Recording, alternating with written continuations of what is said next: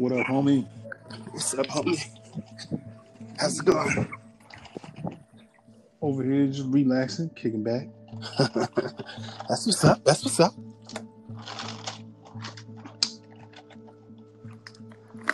Look. Oh, you got the spoon? Oh yeah. I missed that spoon. That spoon got me in a lot of trouble. you you just gotta mix it right now. That's what's up. That's what's up. Mr. Campbell? What's up? What's up? What's up? Something with Drake. Chillin'. Is there a way to mute my line? Mute your line? What you mean? Oh, because I might be washing dishes. So I don't know. Look, it's all good. I just put Stella. I just gave her a bath. It's all part of the Real Husbands of Riverview. Washing dishes, putting down kids, making dinner, running errands. It's life, bro. It's life. It makes you authentic. Man, it's been a minute, fellas. What's been going on? How's life treating you? Oh man. I mean, it's like I say it every time, but like you can't complain, but you really do get to the point where enough is enough. Like you want to get back to some form of normalcy, but like, Yeah. But quarantine life it's not bad. Yeah. You know. Yeah, it has its pros and cons like everything else. I'm definitely getting that cabin fever itch. It's been 12 weeks since we've been able to go to work and socialize. So it's just been me, my wife, my son, and my daughter. And they're great. I love them. They're healthy. I'm happy. But I can't wait to get back to some type of normal routine.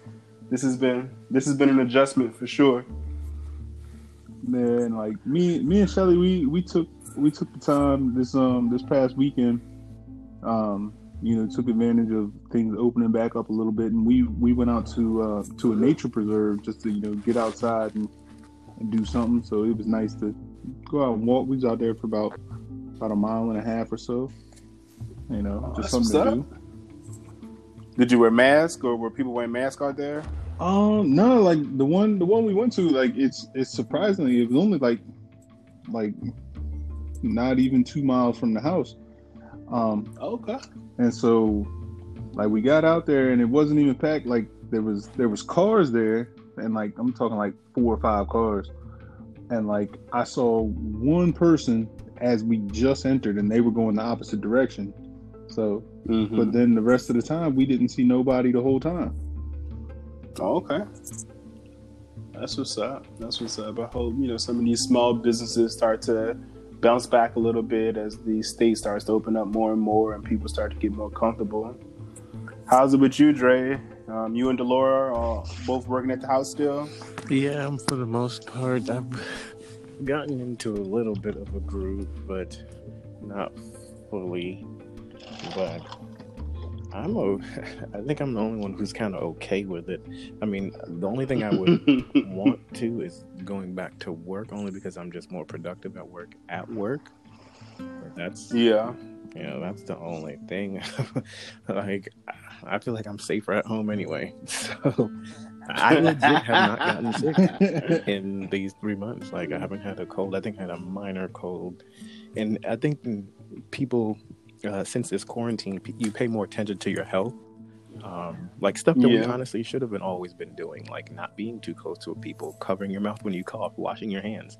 Like it's just reinforcing you doing it now. So hopefully this becomes the norm.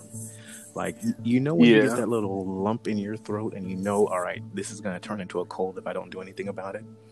I have fought that lump like 5 times during the quarantine and fought him off. With oranges and like vitamin C and just different different things, ginger ale and all that, tea. So like, I think you just pay attention more to your health now. Now that all these things are more magnified.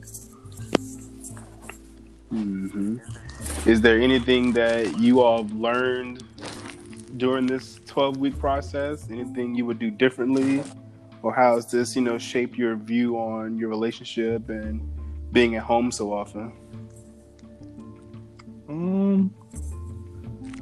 I think it's definitely been a plus for Shelly and I's relationship, just because it forces to spend more time. Not that we wasn't spending time before, but like me, I'm a big a big movie person, and she's not.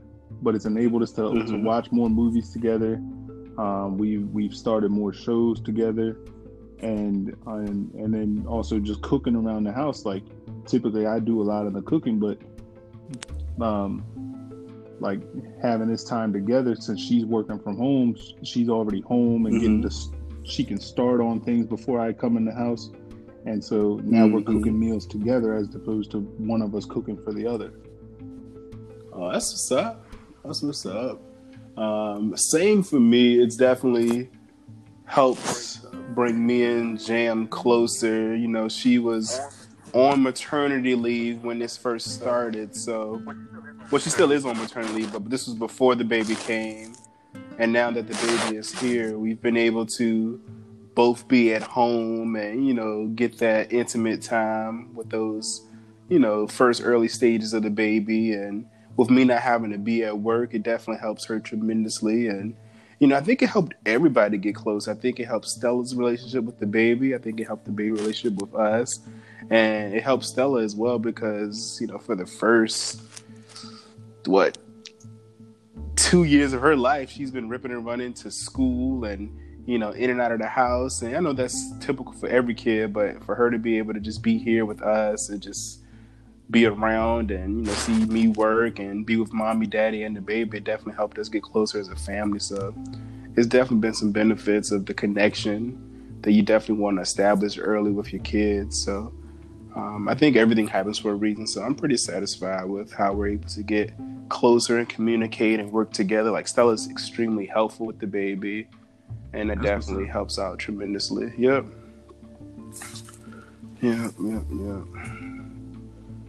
How about you, Dre? How's it, been these 12 weeks in the Campbell home? It's been good. The biggest adjustment is just Kimora is just getting more, I wouldn't say mature, but she's just busier. Yeah, and more talkative and more more demands and stuff. So. Yep. They're more aware. Stella doesn't care if I'm on the phone with a client. She doesn't care about any of that. I be on conference calls, Zoom chats. Stella be on in the background looking in the camera. Like, this is a snap. oh, Dad, are we FaceTiming? What's up, y'all? So yeah, I feel you on that, Dre. Man, that's really the biggest adjustment is just dealing with a third, like, not human, but a third personality. Because for the past 2 years, she was just a baby. So it's 2 adults and someone you have to attend to. Now it's three meeting human beings. She eats everything that we eat, so there's no baby food. She drinks everything that we drink now. So now when you go food shopping, there's no getting Gerber anymore. Now it's just getting chicken. So we legit have we have a roommate now. And the roommate got no job, and the roommate doesn't work from home. The brother that sleeps on the couch when you got company coming over. Hey, bro, can you go to the room or something? With the do-rag and the wife beater on. What's leave up? A note on the fridge talking about we out of milk.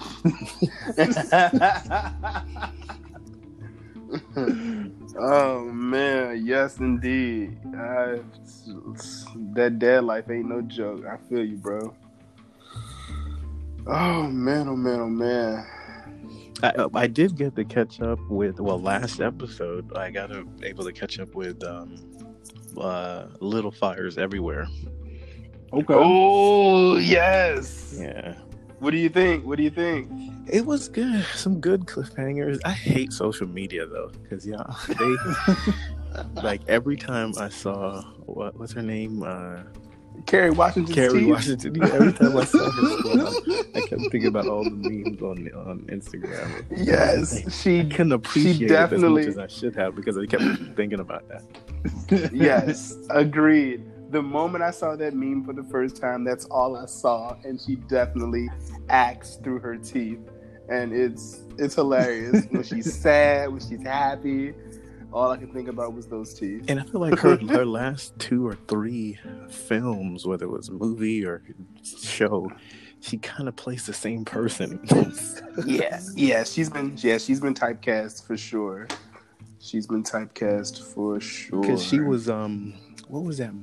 That it was a Netflix film, and it came around American Son. Son. Yeah, American Son. Yep. Like she kind of was the same person, just with a daughter instead of a son. Yep. She's definitely been typecast, but apparently she was Jamaican with no Jamaican accent. So I guess she's the female version of me. It's funny that she comes up because, like, I was sitting here flipping through the channels today, and Mr. and Mrs. Smith was on. The Brad Pitt and Angelina Jolie. Yeah, and Carrie's in that, and like I forget what it is. I'm gonna have to scroll through her IMDb, but I saw her in another something where she had a minor role in it. And it's cool to see how she's become like a leading lady as opposed to these minor roles that she was getting earlier on. Yeah. One of my favorite films that she's in is I Think I Love My Wife. Great movie. Yep. It's a great movie. She's in that. That's definitely a good watch if you haven't seen that. She's in another movie that's on Netflix right now. It's called She Hate Me. Oh yeah, that was her. It's a Spike. Well, no, that wasn't her big break, but that was one of her early movies. Yeah, it was a Spike Lee joint. It's a weird movie. It was actually good. People have been telling me about it for years because it came out like 2000, and I didn't see it until maybe 5-6 years ago. But it's cool. You know how Spike Lee is. He takes certain extremes and takes it there. Like there's been a few of his movies that were just extreme. Like what's that one with the blood sucking one? It has Snoop from The Wire in it. Oh, you're talking Snoop from The Wire? Yeah. Where they were drinking blood. Sweet Blood of Jesus. Oh, I haven't seen that. Yeah. It's good. It starts out kind of funky, but he has another Netflix movie coming out that looked pretty decent. The Five Bloods. Yeah, that's supposed to be coming out. He was promoting that when he won the Oscar last year. I think as soon as he won, he left to go film it in Vietnam or so. Yeah, that has Chadwick Boseman in that. That looks pretty good. I think that's coming to Netflix. I think with the quarantine, I really think the movie theater industry is suffering the most because now movies are going straight to streaming versus going to theaters. And I think once we get back to some type of normalcy, hopefully it doesn't, because I do enjoy going to theaters. Yeah, that's one of my favorite experiences. Yeah, like I definitely enjoy going to the theaters. It's just something about being in the room and sharing an experience with people. But I think that now that everyone is streaming and it's so popular, I think movies may just go straight to streaming instead of coming out in theaters. So that's going to be interesting to see how that continues or gets back to normalcy, because that's going to put a lot of people out of work. For sure. Yeah. I think what might happen is you might see like more of those spots like a Cinebistro where they're doing dinner and a movie. Doing that kind of deal. But like I do really hope movie theaters stay around because there is something about it. It's Yeah. different. It's a night out, you know. Exactly. Unless they can get savvy with it and do like private rooms. I don't know how they'd be able to do that, but they would have to make the screens much smaller, like where it's just for a specific party. Because keep in mind, this shadow of COVID is who knows how long it's going to be around. So they're going to have to make some long-term adjustments. But I can see like hey, you buy tickets for 2 and there's just a small room just for you and that person. Obviously, it's not going to be a friggin', 1,000-inch screen or anything like that, but make it more private and then also less interaction with other people. I don't know how feasible that is or how doable that is, because outside of that it would just be drive-in theaters, which I'm cool with that too. Did you see what the Dolphins announced today? That they're going to allow people to drive into their stadium to do movies, and they hold I think it said like 320 some cars do drive-in movies at their stadium at Hard Rock. So that's going to be interesting to see. Because a lot of these companies, it's definitely a dope idea. And that's the thing, like, everyone has to start thinking differently. But the issue with that is everyone doesn't have those deep pockets to do different things. It costs money to accommodate new ideas to get people to still come into your venue. So small shops and small movie theaters, they're not going to be able to have that flexibility. But major NFL corporations and stadiums that make billions of dollars, they're going to be able to have that flexibility. So it's going to be interesting to see how it all works out. Because like you said, Dre, this may be the first strain or this may be the first wave, but it could get more aggressive as the winter comes around. But businesses and companies definitely got to adjust to the times to get that discretionary income from us. And like, it's interesting because I talked to somebody today at work. They were because we had talked about it in the group chat about what businesses may be affected, and I thought I would bring this back. So she was a masseuse, and like it kind of caught me off guard that she had called in because she wanted to open up a studio here in Florida. I think she was over in the Orlando area, and so like. It struck a chord because I remember we had talked about it in the group chat how like those kind of businesses, might be the most affected. So I asked her about it, and so she was saying how like how every state, every city has different restrictions and guidelines that you have to follow, and so what she's done is kind of limited it to her normal clients. She's got to do a screening, do you have a fever? Do you have any kind of cough? Like all of this before they even get on the table. She's wearing a mask, they're wearing masks. All that's a requirement. And then she said like she's not even going to announce that she's opening the business because she doesn't want to be inundated with calls until things really calm down. But it was still impressive that she was willing to, say I'm willing to take on this bill monthly.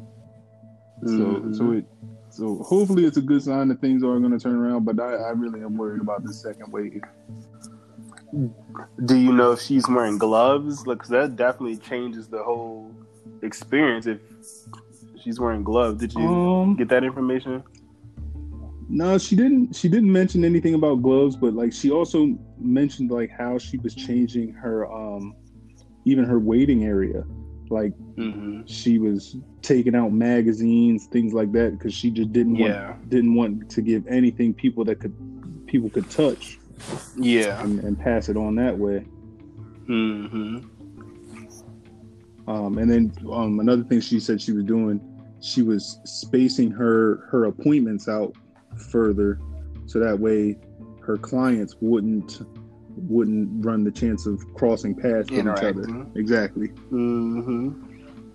Well, that's good. I mean, again, you definitely got to make adjustments, especially if you work in the service industry in that regard. So, got to take the necessary precautions for sure. And like these precautions, like I'm not even gonna lie, like, and it's probably just because I'm so lax about it, but these precautions is rough, bro.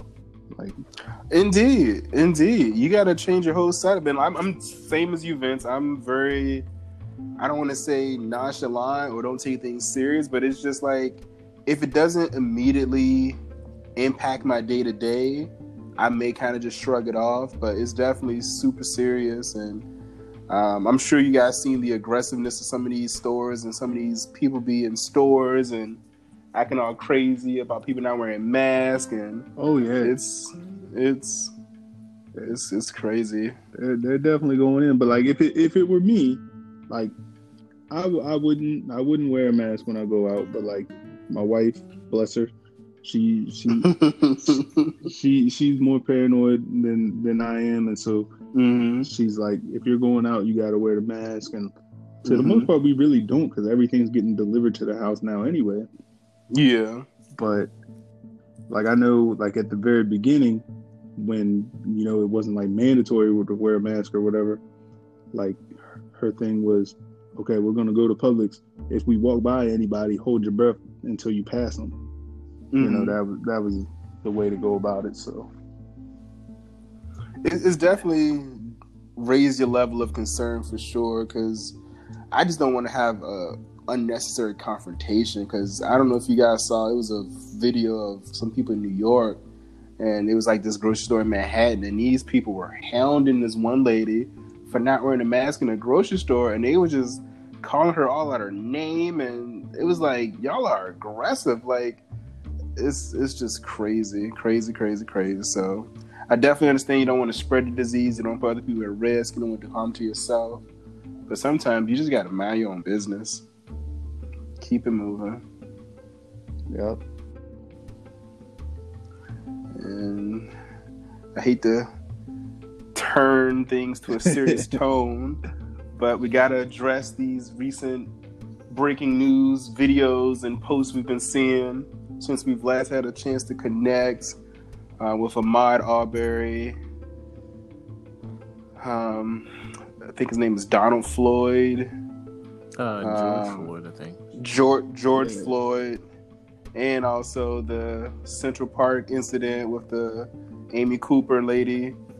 Like, it's bizarre. Like, I don't know if you guys remember from our earlier episodes how we were all getting adjusted to moving out to Riverview, living here, and it's like living in a neighborhood that's, mixed with, a lot of diverse groups of people. It's like you don't want to have certain concerns about running in your neighborhood, walking at a certain time of night, or just looking to be aggressive. But it's like with these things popping up, it's definitely crossed my mind, and that's not okay. And I shouldn't have to worry about, well, how do I look running in my neighborhood? I shouldn't have to think about those things, but it's a legitimate concern that I have, and I don't want to have to adjust to the injustice. And that's definitely something that I've been thinking about lately, and it's just reoccurring. And for this to happen in Minnesota, 2 years after Philando Castile, like, their police department clearly is still using aggressive force, unarmed black man, broad daylight, on videotape. And it's like they don't even care. Like, if I was to grab someone aggressively and someone was to see it and videotape me, I would feel like, oh my God, like, I don't want that to be out. I would freeze and I would stop, or I would adjust my approach. But it seems like they don't even care now. And it's like, geez, I hope I don't ever have to deal with that in my personal life with someone I know. Like, that'll just really not sit well with me. And I just want to see, what your thoughts are on that. But like, it's with you bringing that up today. Like, I was talking with a couple of coworkers, during break today at work, and I don't know if you saw it, but there was some security cam footage that, or what's the word? Traffic cam footage of George Floyd, and like coming out the restaurant. Well, no, because they got him out it started. He was on his car, or they were in his car on one side of the street, and they got him out of the car. No problem. Sat him down on the curb for a little bit, and like with how you're saying, you would think that people would see that they're on camera and stop. Like, I want to give the benefit of the doubt, but looking at it, I can't see why. But in this video, it shows that they had him on one side of the street. They had him cross the street and then pulled the car so it was kind of blocking the view of this camera. And so, like, I can't for the life of me think, because why you would need to take a suspect to the other side of the street where you already have a car that you could have put him in that was on the side of the street you were on. Like, I don't know why you would do that. But the one saving grace, they're not even saving grace, I shouldn't say that, but the one positive thing that I've seen and how they're handling it is that all 4 of those officers that were there have been fired. They're not suspended. That's the one positive I take out of that.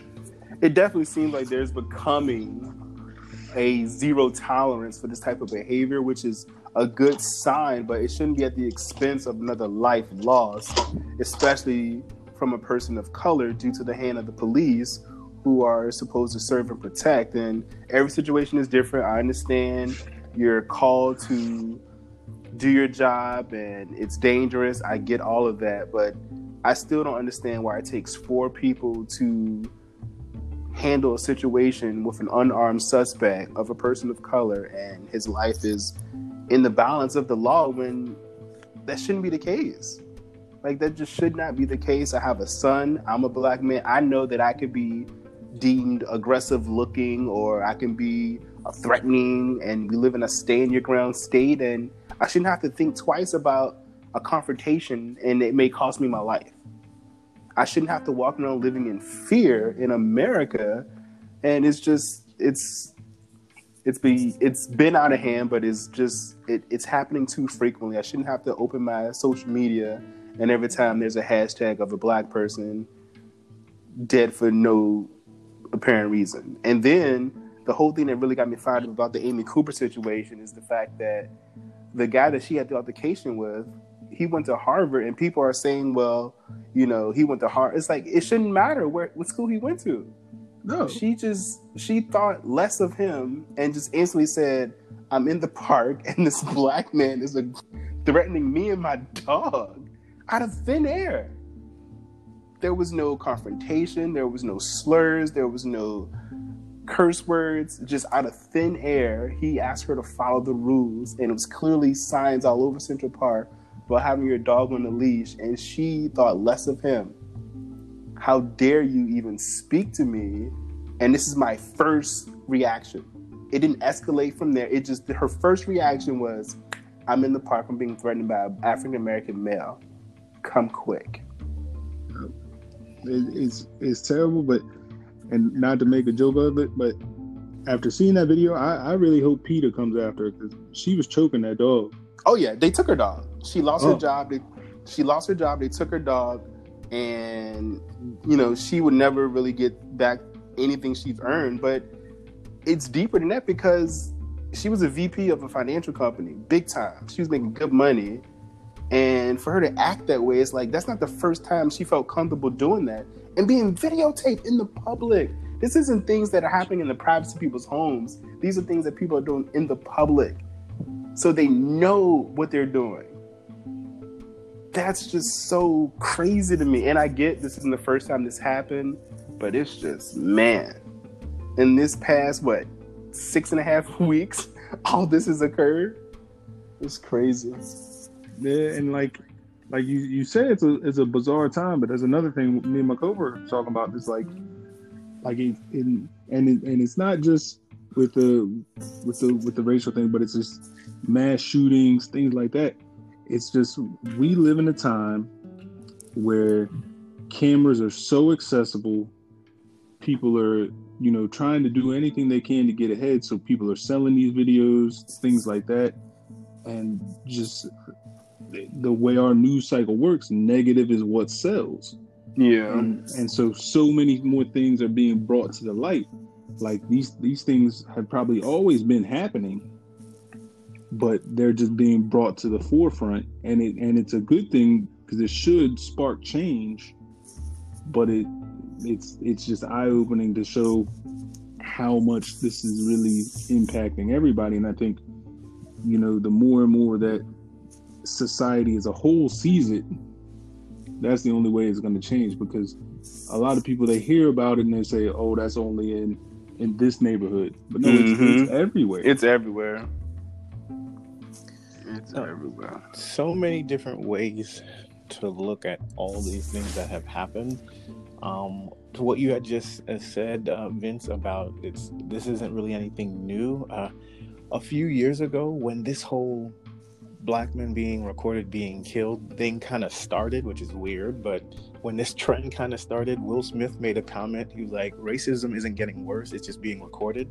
Funny thing is, I literally just saw it on Instagram, like right before we started the podcast today, and I was thinking about it all week. I'm like, yo, Will Smith made a comment about this when this, you know, hands up, can't shoot, I can't breathe, when all this was happening maybe 5 years ago, and now it's kind of, and you notice it always happens in waves too.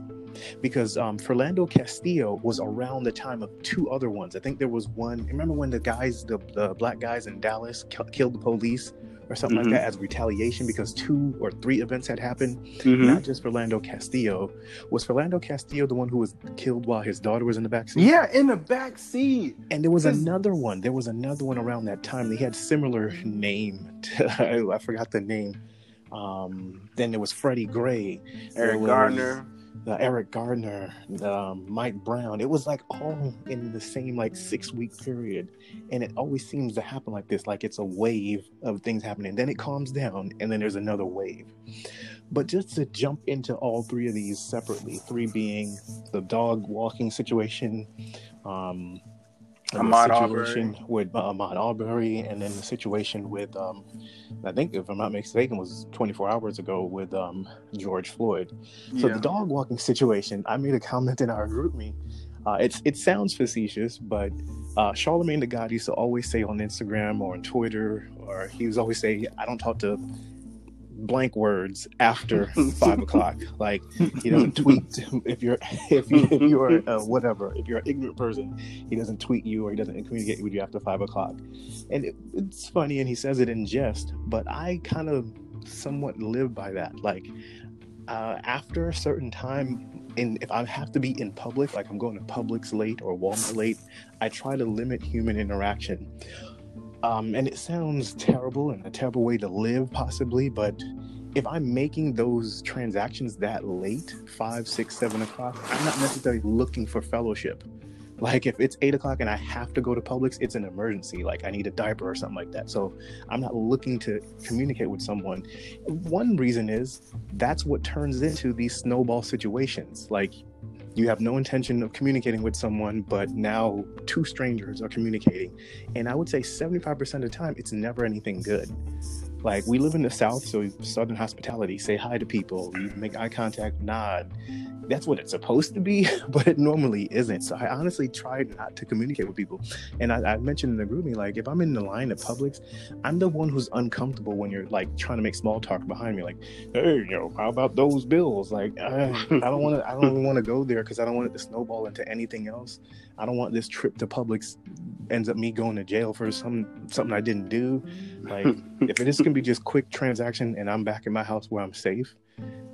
Like, and it's sad that it has to be that way, but like, if the innocent are dying, like, you don't have to do nothing to die. You don't have to do nothing to go to jail. You don't have to do nothing to get shot and paralyzed for the rest of your life. Yeah. So it's not like the odds are in your favor because you're a good, upstanding individual. Whether you're a terrible person or you're a great person, the odds are against you. So it's like, yeah. And it breaks my heart, not to cut you off, it breaks my heart, the fact that these people that are dying, their lives and loved ones have to go on without them. These people have kids, they have moms, they have relatives, someone was depending on them to come back through those doors, and that will never happen again. And these people got to go on and do these interviews and be on TV, and it's like, yeah, they want justice, but they would take all this away to bring that person back. Mm-hmm. And it's like an incomplete life, just wasted. And it's like, that just not sit well with me. Like, I don't care if he did have an issue with drugs. I don't care if he did have a fraudulent check, that does not determine he should just die in the street in broad daylight, being videotaped like he's less than human. I have an issue with that. I have an issue with not being able to run in my neighborhood or anyone else's neighborhood, and I shouldn't have to be suspicious or look suspicious or fit a description that's just fabricated out of nowhere. Like, so that brings me to the Ahmaud Arbery situation. So I honestly, in all these scenarios, I try not to know the details. So I'm not the expert. I'm like, I think we all kind of got kicked in the face with the Trayvon Martin situation. Like, everybody was an expert, and we were all social media attorneys, and we knew all the laws in Florida. And we made all these guesstimates and all these long Facebook posts, and we were dead wrong. I mean, not that we were wrong, we were right morally, but you know how that ended up. Yeah. So I feel like I try not to dig into stuff, get into arguments with people on social media. Well, you know, this in Florida, it's like this in the state of New Jersey, like all of that stuff. So I honestly, I hate seeing them. I don't click on them. I don't watch the videos. Now, the one with yesterday with the guy the police officer putting his knee on his neck, like, I couldn't help but watch it because it's like literally everyone posted it. Like, every walk of life, people had posted it. But backing up to the jogging situation, so I don't know all the details, so I don't want to quote too much right or wrong. But a gentleman was running in a neighborhood that I think that he lives in. That what Andre knows of, pseudo neighborhood watch folks decided to stop him because they thought he was someone who had been breaking into houses or something like that. It turned into an altercation where he was trying to leave and clearly had no fatal weapon, and they ended his life. And it was caught on camera. The person recording it wasn't an ally of the individual who passed away. It was an ally of or it seems like it was an ally of the people who did the shooting. Yes. So that leads to not just a race thing, but to me more so of a gun thing, not gun control or anything like that. But remember, me and you guys kind of talked about this in the group me. I am not an advocate for having your gun outside the house, because I believe you need to protect yourself. Because everyone will say, well, I have the right to have my gun to protect my family. I'm protecting my family at my house.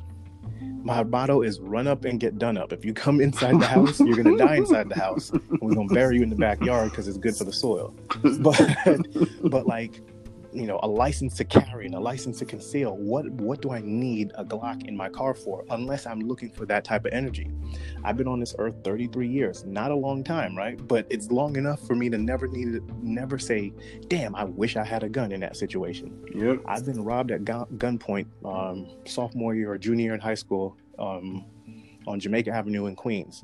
Dude pulled a gun on me. I gave him the little $40 that I had. Even in retrospect, I don't say to myself, man, I wish I had my gun on me, because what was 16-year-old or 15-year-old Andre going to do if he pulls out a gun on an adult who already has a gun on him? Like, I'm either going to kill him and my life is ruined. He's going to kill me. I have no life. I'm going to shoot the gun, hit the wrong person, because it was on Jamaica Avenue. If you're familiar with there, it's an outdoor shopping plaza area in Queens, New York. Mm-hmm. So a bullet going off is going to hit somebody. Might hit a bullet might hit a child or hit a shopkeeper or something like that. Yep. So there's never been a scenario on these 33 years of my life that I said, damn, I should have had the gun with me. Like, even I've been in altercations, I've been in fist fights, I've been in road rage incidents and stuff, you know? So I've never said, well, I wish I brought my gun with me.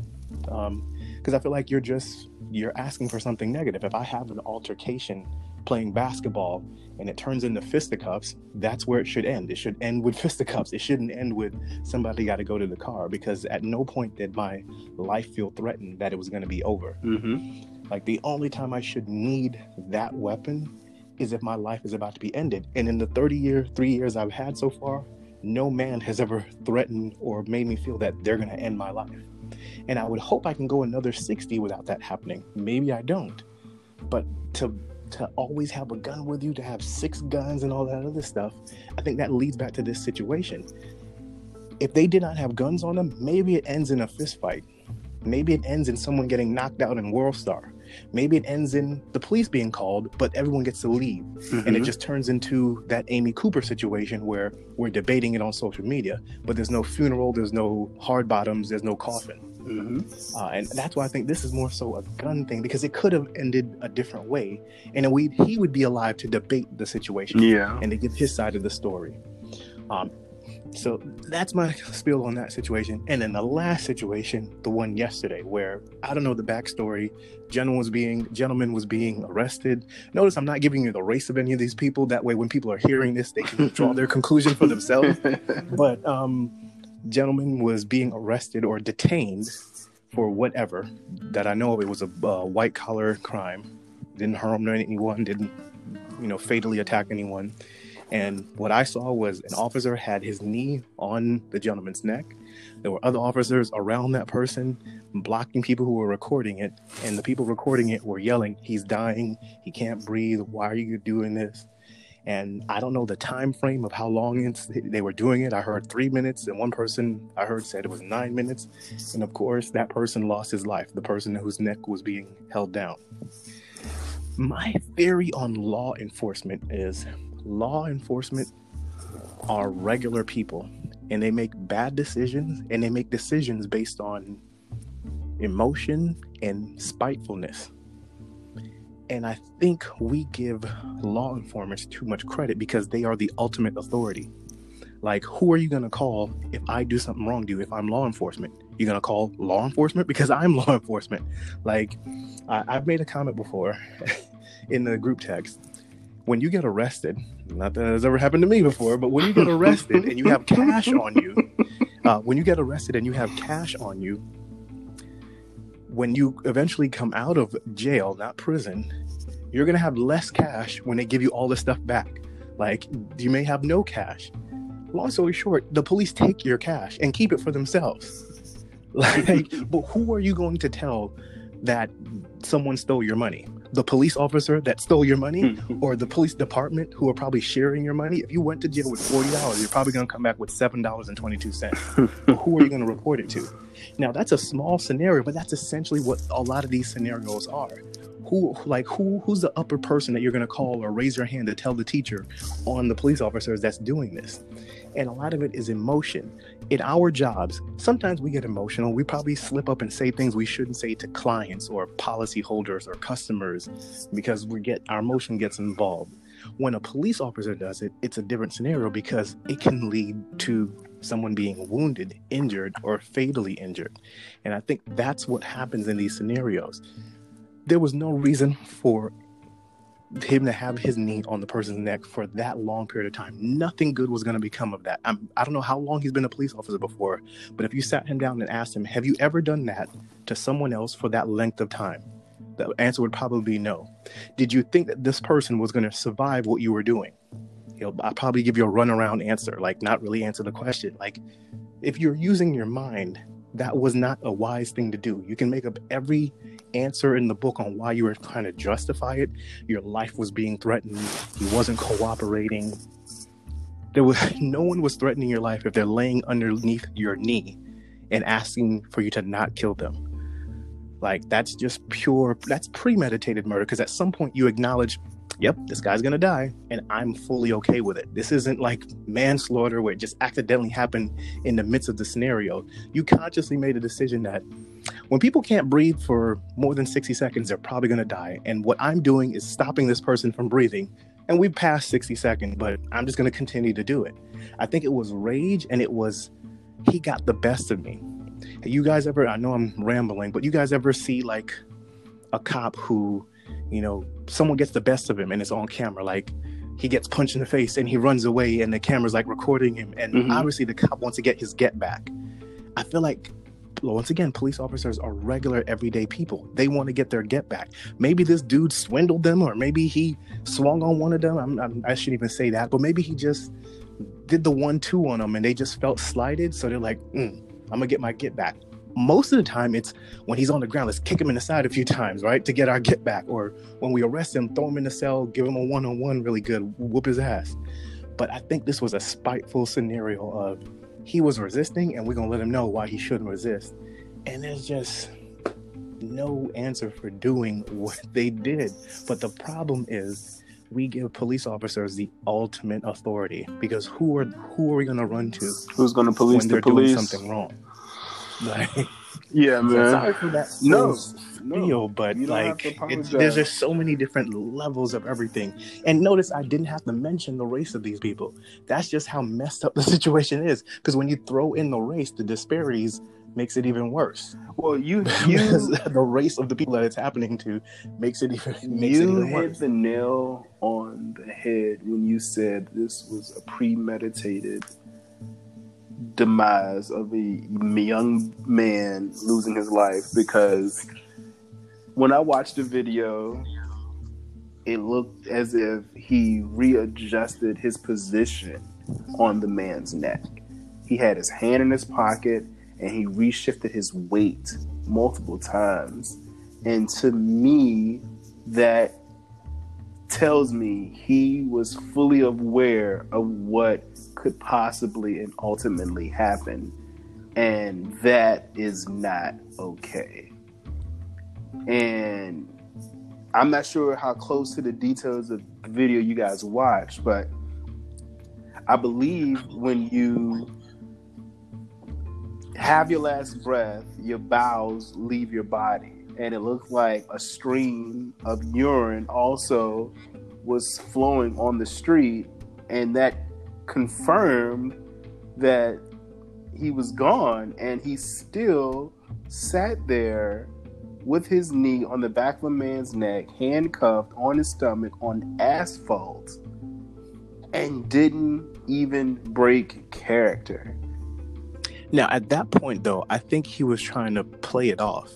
Once he realized he was dead, he was trying to play it off like he's not dead. He's still alive. He's still surviving what I'm doing. Because if I completely take my knee off of him, everyone's going to see he's limp and he's done. But if I keep my knee on him and keep moving it around, maybe it'll look like he's still alive. Kind of like we probably all saw American Gangster? Where the cop had killed the junkie or something like that, but they wheeled him outside and sat his body up so the crowd wouldn't riot, made it seem like he was still alive. That's what it was. Like, he was just like, it's over.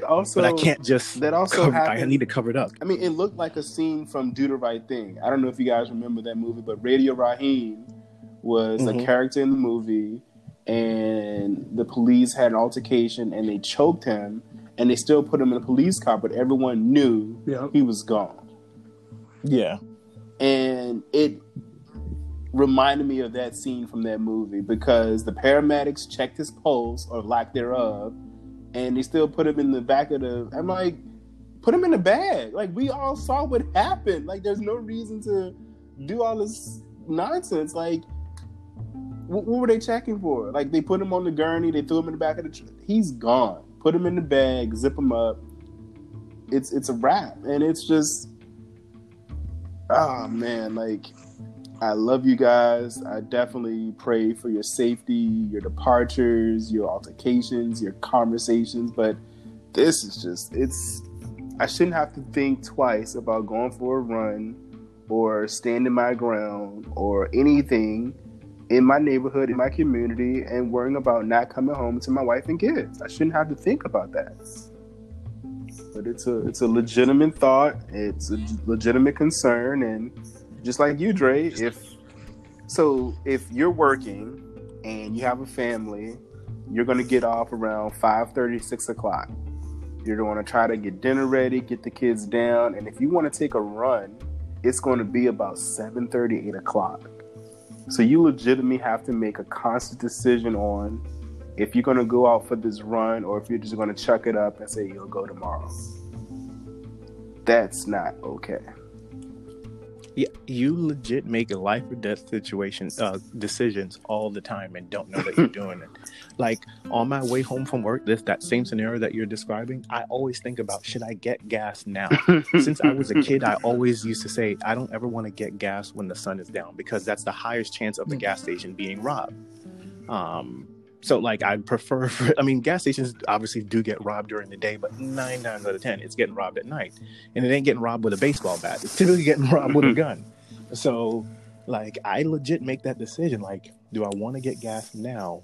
Or do I thug it and try to make it in the morning, or try to make it before I go to work?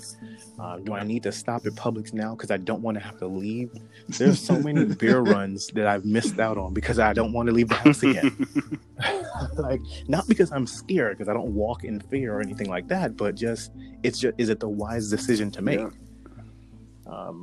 But yeah, you make life or death decisions all the time, and you don't know it. I never even thought about it like that.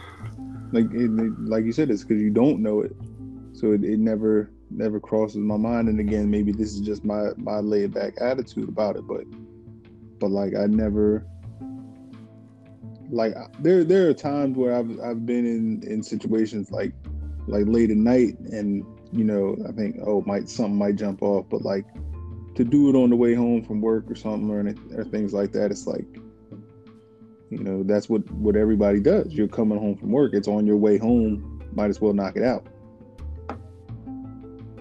Mm-hmm. Yep. Yeah, it's definitely something to, think about. Like, I don't think about it coming home from work. Like, I stop and get gas as well. But now that it's like something that you see, like it's an issue because we see it too often. That's the thing. And those images being replayed over and over again, being reshared on social media over and over again, it makes you think that this can definitely happen to me, which it may not be as accurate as it may sound, but it's definitely something to be concerned with, and you have to raise your level of awareness. So this should definitely be a wake-up call to all of us to just be more aware, be more careful, and monitor how we nonchalantly live life, or just kind of be naive to a situation that can easily happen to one of us. Which is sad, because what we're pretty much saying is be a New Yorker. Like, my funny thing is I'm the so-called New Yorker of the group, but I'm gonna hopefully we don't lose any followers. I'm so anti-New York. Like, I used to be the guy in high school that was the do-rag wearing, New York this, New York that, because I moved to Florida from New York. So, but I have completely switched the script. Like, I'm one of those people who's like, oh, look at this New Yorker. But my hope this is terrible, but my outside from the outside looking in thought process on a lot of New Yorkers is they always kind of, worst case scenario, they're checking their back at all times. Like, the world is out to get them is the best way to look. Like, and everything to them is so sensitive. Every interaction, like walking down the street, how, like, I made that comment about earlier in the South, Southern hospitality. You walk outside and make eye contact with your neighbor. You say, hello, neighbor. In New York, it wasn't like that. You would walk and look at the ground, try not to look at someone, because it's not Southern hospitality. You're starting some type of issue. But that almost is the attitude that you need to have. That's what gotten me out of conflict. I mentioned in the group meeting, the last time I had a fist fight was December of 2000, my freshman year in high school. I haven't had to punch anyone in the face. I accidentally punched my best friend in high school. in like junior year in high school, I accidentally punched him in the face. We were watching, this is random, we were watching the Zab Judah fight, and I accidentally punched him in the face. But I have not had a fist fight in 19 years. Not because I'm not going to the club. In my heathen days, I was going to the club. Not because I've never had a car accident and had to get outside and be upset. Not because, I'm a member of a fraternity. I went to the club and was stepping on people's shoes. There was plenty of altercations that could have led to fist fights. But I just don't bring that type of energy. And it's not like I'm running and people have video of me running from a fight or anything like that, because none of that exists. But you get out what you get back what you give off. And I don't bring that type of negative energy to end up in an altercation or a fist fight or anything of that nature. So I think that's what's given me this past 19 years of not having to have a fight. But I also mentioned to you guys in the group, the next time that I have to be violent, it's going to be it's going to be fatal. Because at this age, I don't need to get into a fist fight. Mm-hmm. Like, there shouldn't be an argument at LA Fitness that turns into, oh, what up, swing, world star. Like, no. The next time I get violent, hopefully I never have to, is because I'm protecting my family or me from life or death. Yeah. Because if it's on you stepped on my shoe, all right, it ain't no big deal. If it's on you're cussing me out, you won the argument. If we're arguing at Publix, you won. Like, I just want to walk away with my life, my sanctity, and come home to my kids. But if the conflict could potentially end in me not coming home, or my kids not coming home, or my wife not coming home, then it's run up and get done up. It's over. I feel you. So there's not going to be any more fist fights for the rest of my life. So the last one was December 2000. There's not going to be another one. So for me, I know you mentioned how you have, your home protected and you have weapons, and, I don't have any weapons, and it's more of a personal choice. Like, I'm not fearful of altercations because I have an aggressive personality. I talk trash. I'm loud. I'm obnoxious at times. So I'm all with the craziness sometimes. But I don't own any weapons because weapons have always impacted my personal family life in a negative way. And I also lost relatives to gun violence. So I don't want to be responsible for taking one's life with a gun. But at the same time, I also don't want to be caught slipping and not be able to protect my family. I'm not going to yell a person to death. I'm not gonna I need to definitely be mindful of what I need to have just in case something does go down. But that's where I kind of stand on both sides of, like, yes, I want to protect my family in case of an emergency, but at the same time, I still don't know if someone breaks into my house and I catch them and they don't do any harm to me, if I have the gusto to take someone's life or even shoot someone in that matter. Like, it takes a lot to want to shoot someone, in my opinion. I know that people shoot people all the time, but it'll take me a lot for me to want to shoot someone. I love we're having this conversation right now. Here's where I'm gonna retort. If someone, and I got that from Samuel L. Jackson in Pulp Fiction, will allow me to retort. But if someone is entering your house and not willingly at a certain time of night, their intent is probably fatal. Their intent isn't to, I'm just going to take a couple things and hope you're okay with it. So their intent is, and I'm not saying I'm a criminal, but thinking the way a criminal thinks now, they anticipate that you do have a weapon. So they're going in with the intent to, I got to protect myself too because I want to get home. Like, people aren't breaking into houses no more without a weapon, and they're just cat burgling anymore. If they're breaking into the house, they're assuming the risk, and they know what they're doing. Intentions. So if they made it past the front door, and I would also feel so disrespected that you picked me to rob too. That would be my biggest thing. Like, the young African American with the do-rag on, that's who you picked. But the 70-year-old down the street, you didn't pick him. I would feel like you thought I was soft and you were trying to try me. They've been casing you. They've been casing you all week. It's like, yeah, he looked like a mark. Exactly. I would feel disrespected if you picked me of all people. So it's going to be some complications and repercussions, and you have to terminate with extreme prejudice. We don't get the brother with the glasses in the Subaru. Exactly. The educated brother from the Oh my God. But I do feel you, like, pulling a trigger, it takes more than just, we've seen those movies where it's like, you gonna pull that trigger, take a man to really pull that trigger, because it takes a lot. It takes a lot. It isn't just pressing a button. It probably takes a lot because you're assuming all the risks, and especially rational people like us. You're thinking about, this person is going to perish, and it's not going to always end in, hey, you were protecting yourself, Mr. Campbell, you're good to go. I would say if you pull a trigger, there is a 80% chance you're going to go to a holding cell that day. You may not get convicted.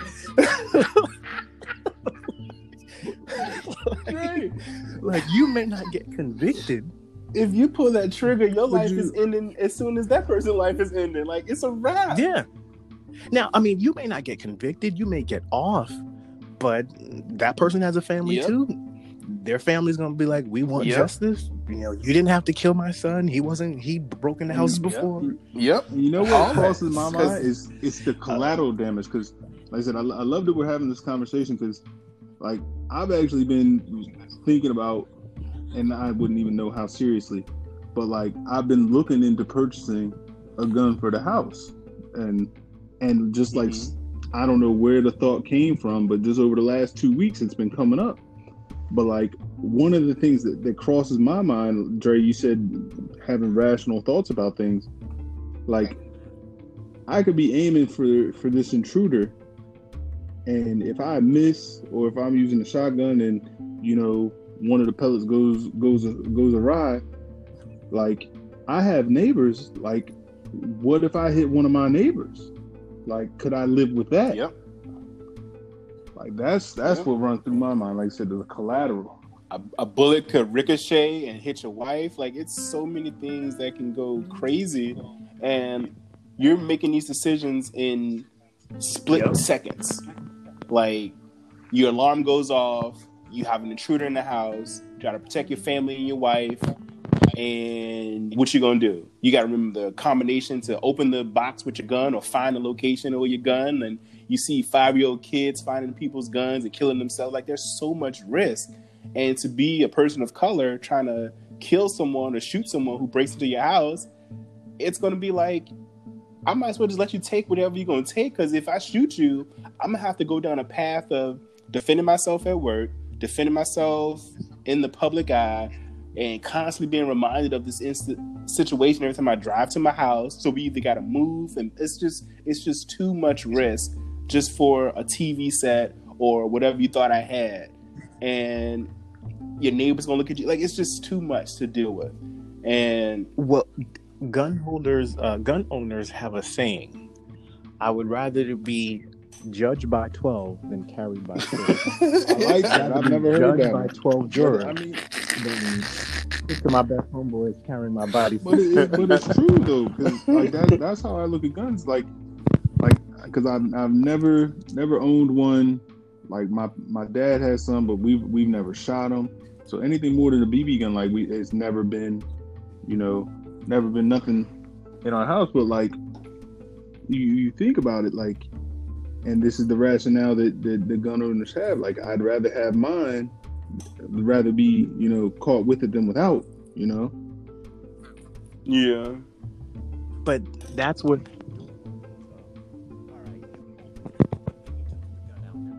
So you're the drama that you've been trying to avoid, because if everyone else has your attitude, I'm going to leave my house with my gun. Like, you're thinking, oh, I got to protect myself. No, you're the person that we're protecting ourselves from, because you have the audacity to leave your house with and that's a gun. another thing. Like, if we all left our guns home, we'd be safe at the football game. We'd be safe at the mall. We'd be safe at the barbershop. But more people have your attitude. I'm just making up a scenario, none of us, but of let me take my gun in the car. Let me take my gun in my holster and take it to the store, because I never know what's going to happen. You are the never know that we're hoping that we never run into. And I think that's why it kind of piggies back to the situation with the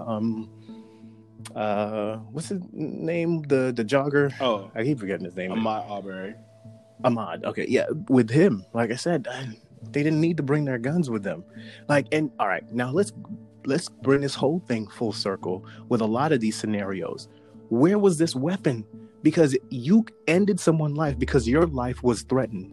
That's your logic. I had to protect myself. I was going to lose my life. What were they going to take your life with? Their words? They were going to yell you to death? Their glasses? They were going to cut you with their glasses? They were going to give you a paper cut? Like, where's this weapon? Because you're killing these people that don't have weapons on them. So like you wanted to confront this dude. 2 men against 1 man would have been enough. You were going to confront him, beat him up, or whatever the case may be. But we would have all lived, and the worst you would have had is a few nights in jail for assault or something like that. But he would have lived to go home and see his mom. There wouldn't have been no hard bottoms. There wouldn't have been no coffins. That's what I'm trying to avoid. I know we had talked about this maybe episode 1 or 2 about, I always kind of bring it back to Nipsey Hussle, and he's not the first person to ever die. He's not the first person to ever die and leave a family, but it hit me hard when I watched his funeral on TV, and people were commenting on how nice his son's suit was. He had a son that had a blue suit, and his child's mother, or I don't know if it was his wife, Lauren London, one of her children is Lil Wayne's son, and he did a speech too, and he was wearing a blue suit. And if you're a hip hop head, you know that, you know, Lil Wayne is a blood and all that other stuff. But outside of all of that, I was just saying to myself, a week ago they were just chilling, and then 2 days later, you gotta buy your son a nice suit. You got to buy your son some shoes. And I always think about that. I don't want my wife to have to buy my daughter no shoes, no hard bottoms. That's why I keep making that comment about buying hard bottoms. Like, I don't want to have to wake up and they go into JCPenney looking for a nice suit. Like, this should never be the case. Yep. So, and I think that hit me so hard about my mortality. Like being here, not being here, and how it affects the family. Yep. She thought I was going to come home, and now who's going to pay the mortgage? And I don't even know the password to log in. And how we going to afford this? Do we have to set up a GoFundMe to do this? And we're not going to do that because, Liberty Mutual is going to cut the check. But hopefully there is no GoFundMe. But yeah, like that's why I always harp on the mortality and hard bottoms, and I keep always saying that over and over, because that should not be the case. Ahmaud, George, and his family should not have to go out and buy dresses and black suits and sunglasses to bury them. Like, I've never been to a funeral, and I know I'll be remorseful because I know some of you probably have. I've never been to a funeral of someone who was murdered. I've been to funerals for people who died of old age. I've been to funerals with people who passed of the C word, not this year's C word, the C word that's always been around. I don't like even speaking it into existence. But I could imagine the hurt if you have to attend a funeral of someone who wasn't supposed to die that day. It wasn't 6 weeks of you mourning. It wasn't 7 months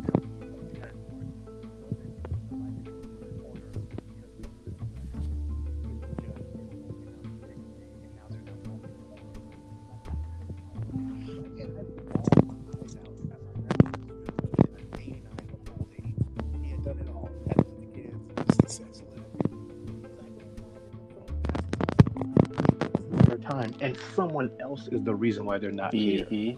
Like, I just cannot put that into. I wouldn't know what to do. Like, that revenge murders happen all the time. That would I can speak from experience, and it's funny that in normal conversations, these type of conversations don't happen. But it also just made me think that I've never even spoke about this. But my brother was murdered in broad daylight, and I had to go to his funeral back home in Virginia, and it definitely was a life incomplete. He was 24 years old. He was a high school graduate. He was a college student. He was in the marching band. His life was incomplete, and to bury my brother from murder, it just definitely infuriated me, because he should not have been in that situation. He was not deserving. No one's deserving to be shot down the street. But that just, the way his peers and bandmates and friends talked about who he was and the life he brought to them, and to know him personally and to watch him grow up and to go home to bury your younger sibling, you don't get normal to, like, that's just something you shouldn't be normal to. And unfortunately, 11 months after dealing with my younger brother being murdered, I had another brother that was murdered on the side of the road back home in Richmond, and going to his funeral, and he has kids and the mother of his children, and it's another life incomplete. And he was 37, and these are still two relatively young men who has a whole future ahead of them. And it's just, it does break your heart. It does make you think about your own mortality and how you're living your life. And what you stand for, and you want to protect your kids, and it's something that you never get used to. And unfortunately, I have to walk around with the burden of birthdays I can't wish, holidays, memories I can't share. Like, I can't talk about my past because no one was around to witness it with me. My brothers, I can't, there's certain things that I can't do anymore that I used to take for granted. So now that I'm raising my kids, it's definitely sentimental and emotional when they share experiences together, because that's something that I used to take for granted. And it's crazy. Like, it's something that I don't wish on anyone. And you're right, Dre. Like, funerals aren't supposed to be for people who have been murdered, especially in their 20s and 30s. That's just not something anyone should have to get used to, because you have to prepare for them. Like, I had to book a flight, go home to bury my brothers. That's something that it's crazy to say, because unfortunately we live in this fabricated world of you don't look like what you went through. So when people ask me about certain things and I'm comfortable with sharing with them, they're blown away. Like, oh my God, like, I would have never thought. And it's like, what do you have to look like to experience this? Like, it's just crazy. Yeah, man, it's a crazy world we live in. It sounds so cliche. We used to hear older people say it all the time. Here we are 30-something years later, and we're still saying it. It's a crazy world we live in, man. We just don't change. I never forget one of my frat brothers, Tim.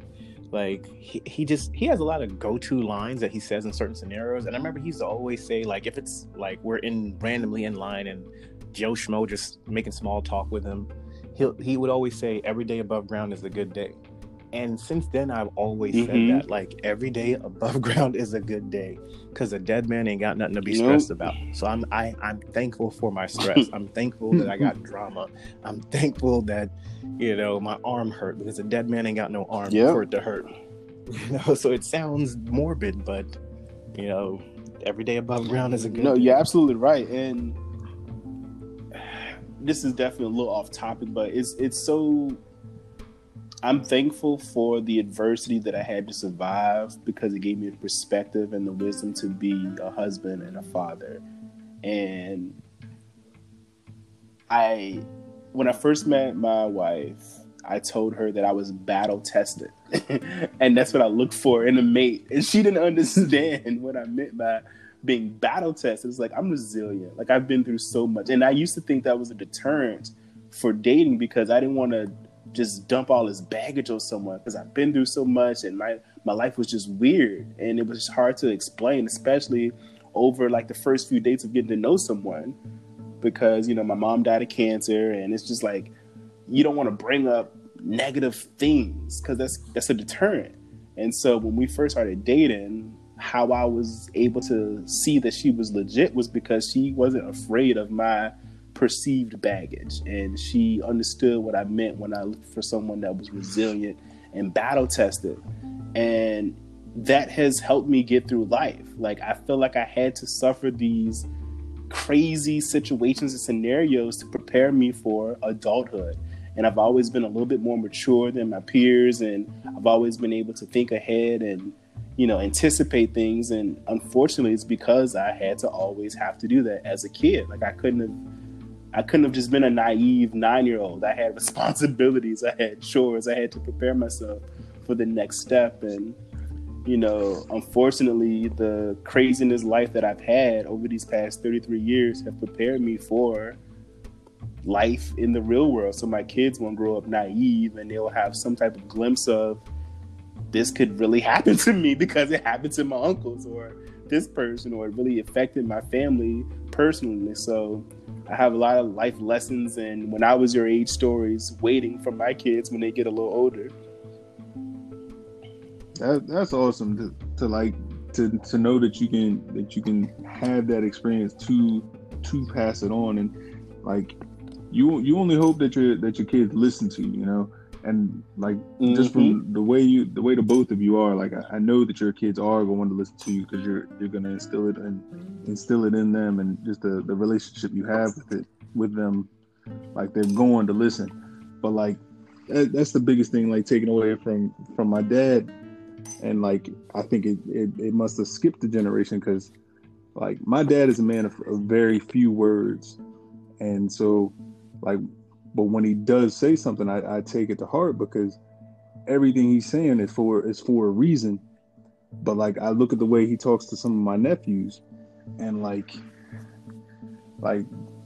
you know, my nephews, they're young, they're not trying to hear it, and it's crazy to say. My dad, you know, 60 whatever years old he is, but like some of the same things he went through as an 18, 20-year-old man is still applying to black men of today. And so like, and like I get it, but like me being here in Florida, like I'm not in their lives as much as I would want to be, and so I don't know how much of their ear I have, but maybe hearing it from me or my brother might be able to get it through to them. But like you see the way my nephews are coming up, and like it's sad to say, some of them are going to learn the hard way. Yeah. I don't know if you guys follow Gerard Carmichael. He has a few HBO specials. He's a comedian. And he was saying how he was looking at some of his nieces and nephews, and he was saying how like he can see one of his nieces will work at Burger King.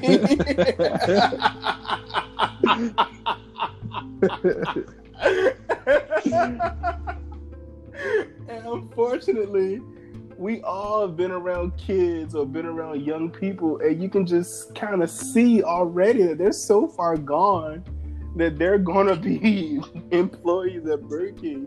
And no disrespect to employees at Burger King, but it's like some people you can't reach, and it's unfortunate, but like you can kind of see it early in a lot of people, and you definitely wish them the best. But at the end of the day, I think even at a young age, the person has to decide for themselves to want a better life or different life, and it's just crazy. That's the case. Oh man. Oh boy. But fellas, I definitely enjoyed this conversation. This is one of the realest conversations we've ever had. I look forward to having these conversations with you guys. Thank you so much for your time. Any closing remarks? The name of this episode should be No Hard Bottoms. I got you. No Hard Bottoms would be the title of this episode. Jadakiss had a line. He was like, "It's gonna be hard bottoms and our fathers." All right, fellas. Well, until next time, enjoy your lives. Take care of your wives, and we'll chat another time. Yes, sir. And that was a bar right there. I like it. That was a bar. I'm giving you fresh bars off top of the dome. I feel like Jay-Z right now.